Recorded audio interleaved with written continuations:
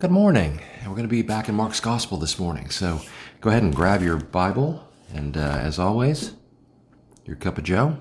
We're going to go ahead and be in Mark chapter 2 and pick up where we left off last time. Last time we were together, Jesus both forgave and then healed a paralytic, demonstrating his power and authority over sin and sickness, of course. And so the Pharisees, the scribes, anybody who was present at that, including just the common folks who were there watching, were amazed at this, and they glorified God, saying no one had ever seen anything like this. Well, we don't know time-wise how much time passes between verses 12 and 13, but Mark continues the story here now in verse 13 when it says, "Then he went out again by the sea," or the Sea of Galilee, "and all the multitudes came to him, and he taught them." We don't know what he taught, like in verse 2 of chapter 2, where he preached the word to them. Here he taught them. Mark doesn't really spend any time explaining what he taught them, which is, obviously this is inspired by the Holy Spirit. He chose not to say, but I would love to have heard what he's teaching in these situations. But anyway, he taught them. And as he passed by, verse 14, he saw Levi, the son of Alphaeus, sitting at the tax office, and he said to him, "Follow me." And so he arose and followed him. Now it happened, as he was dining in Levi's house, that many tax collectors and sinners also sat together with Jesus and his disciples, for there were many, and they followed him. And when the scribes and Pharisees saw him eating with the tax collectors and sinners, they said to his disciples, "How is it that he eats with and drinks with tax collectors and sinners?" And when Jesus heard it, he said to them, "Those who are well have no need of a physician, but those who are sick. I did not come to call the righteous, but sinners to repentance." And so we now have the calling of Levi, whose name is also Matthew, as it's recorded in Matthew's own gospel. And that's who we're talking about here, is Matthew, the writer of the what is traditionally the first gospel in your New Testament. And so Matthew here is an interesting character because he is somebody who is introduced to us as a tax collector. We don't see anywhere else where Jesus meets him prior to this moment. Of course, Jesus' fame is starting to grow through his miraculous healings, the teaching with authority and such. He has cleansed a leper. He has healed a paralytic and given him his walking, and he's given the ability to walk again, and has forgiven his sin. And so the things that Jesus is saying and doing are becoming well known. And Matthew no doubt has heard about some of these things, but there's no actual record of them meeting prior to this moment. And so as Jesus is teaching in that area around the Sea of Galilee, he comes across Matthew sitting in the tax office, which either speaks of an idea of him being on sort of a road area where his people would pass through this area. They would pay a tax to go through. I'm from Chicago. I'm very familiar with this whole idea. We call it highway robbery because they hold you up and take your money. Anyway, so Levi is one of those. Now he's either in that capacity, or maybe he's collecting taxes on those who are fishing on the Sea of Galilee. Whatever the case is, he's a tax collector, which puts him in an interesting position. And he's sort of a person without a country in a way, because he is Jewish. Matter of fact, he's named Levi, which is the priestly line in Israel. That doesn't mean he necessarily was of the tribe of Levi, although he may have been. Names meaning things back in those days. They still do sometimes. People name their kids after, with specific reasons in mind, but that was certainly true in biblical times. May very well be that his parents had high aspirations for him. Levi spoke again of that line of priests in Israel, and so they may have had high hopes for him. If he was a member of the house of Levi, the lineage, then maybe as a child they had hoped he might go into that service or something. But if he wasn't, just even naming him that speaks of kind of a high regard as one who would ultimately be responsible for drawing people to God and representing them and such. So it's a wonderful name. And although it's interesting, it's a name that he doesn't use of himself in his own gospel. He only refers to himself as Matthew in his own gospel. Now, Matthew means gift of God, so I think there's a wonderful irony here. Levi, the tax collector, somebody who was taking taxes from people, later on becomes known as the gift from God, or a gift of God, someone who is associated with the idea of having been given. Tax collecting in those times, I guess I should explain too, was on the one hand as unpopular as it is today. No one looks forward to tax time and that kind of thing. But what made it worse in that time, and in specific for Levi or Matthew, is that as a Jew, he was working for the Roman Herod Antipas. He was working for Rome, collecting taxes from his own people. So essentially, he was working for what many in Israel would consider the enemy. And on top of that, tax collectors generally made their living not only by collecting taxes, but by collecting more than was expected, and they would become typically quite rich by extorting the people. That's why when people came to John the Baptist and there were tax collectors there and said, "What should we do?" He said, "Don't collect more than is due." Well, that was because the practice was to collect more than was due. And so Matthew is one of these. The Bible doesn't tell us that he was dishonest or particularly wicked in that way, but if he was like any other tax collector, and there's no reason to think he wasn't, then his way of life was something that put him at odds with his own people. Now, being Jewish, he also was not really at home with the Romans either, because he wasn't one of them, and so he's sort of an island, and that probably, probably formed and informed his personality and his character. So when Jesus calls him, it's really kind of a special thing, because he's the last person that you would want to put on your ministry team, somebody who's unpopular among his own people and the people he works for, and is someone who likely has been making a living by extorting his own people. He's not the kind of person that you would generally have singled out and said, yes, this is somebody who's going to become a representative of Jesus. Now, that being said, I think there is something, again, quite special about that. If Jesus would call Matthew, very unlikely, totally not the kind of candidate that you would handpick. But he did. And I think that gives tremendous hope to anyone else, to any other sinner. Matter of fact, he's considered among that class of tax collectors and sinners when Jesus goes to his home for a meal right after this. Levi, who, by the way, when Jesus calls him, leaves his tax collecting behind. He gets up and leaves and goes and follows Jesus. And so he essentially, it would appear, kind of quits his job and just begins to follow Jesus. Well, that's a lot to give up. Remember, as a tax collector, you generally got pretty wealthy by extorting the people. Well, when you stop doing that, your gravy train has been cut off now. You're not really maybe going to be living at that status anymore. So it cost Matthew something. As a matter of fact, he may have been the most well-off financially because of his position as a tax collector. And so it likely cost Matthew a lot to follow Jesus. Later on, when Jesus would say to count the cost when you follow him, that's something that Matthew, no doubt, was very familiar with. So Matthew later on then, soon after, invites Jesus and the disciples over to his house, and there are tax collectors and sinners there. And the Pharisees and scribes, who ultimately are following Jesus around trying to figure him out, are now thrown for a loop with this, because Jesus is eating with people that the scribes and Pharisees would never deign to eat with, would never associate with. As a matter of fact, they're upset with Jesus in a way and confused by him because he's not a separatist like they are in regard to who he associates with.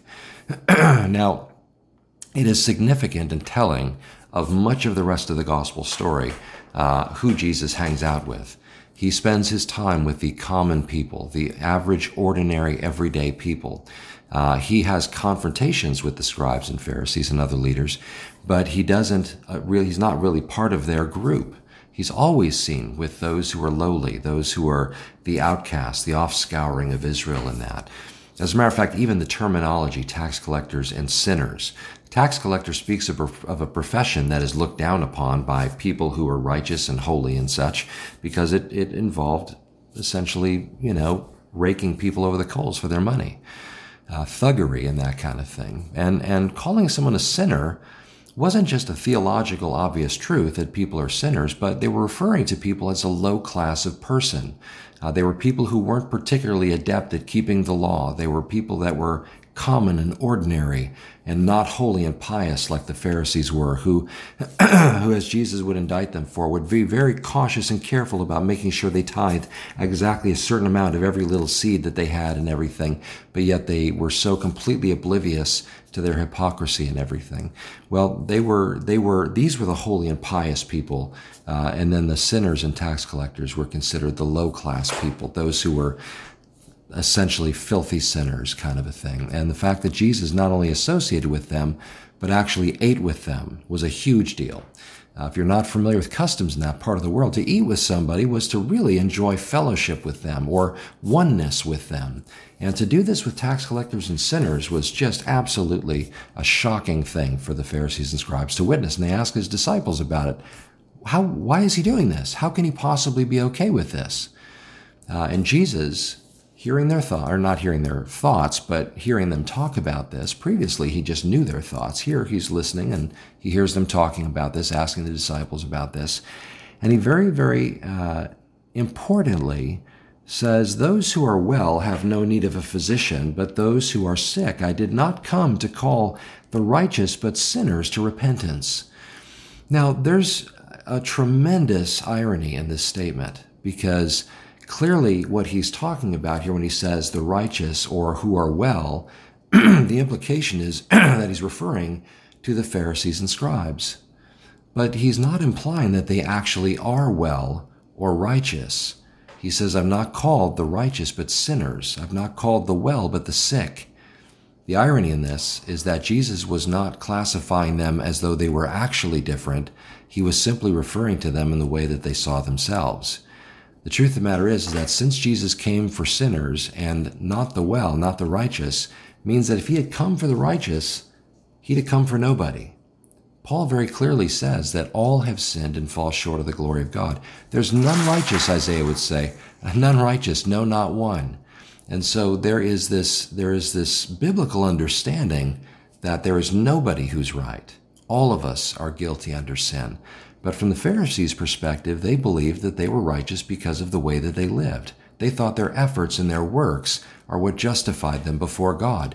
Jesus here is making sure they understand that that's not the case. And he's using this ironic sort of a statement to help them understand, like, okay, well, if you're either saying you didn't come for us, or you're saying we're not righteous.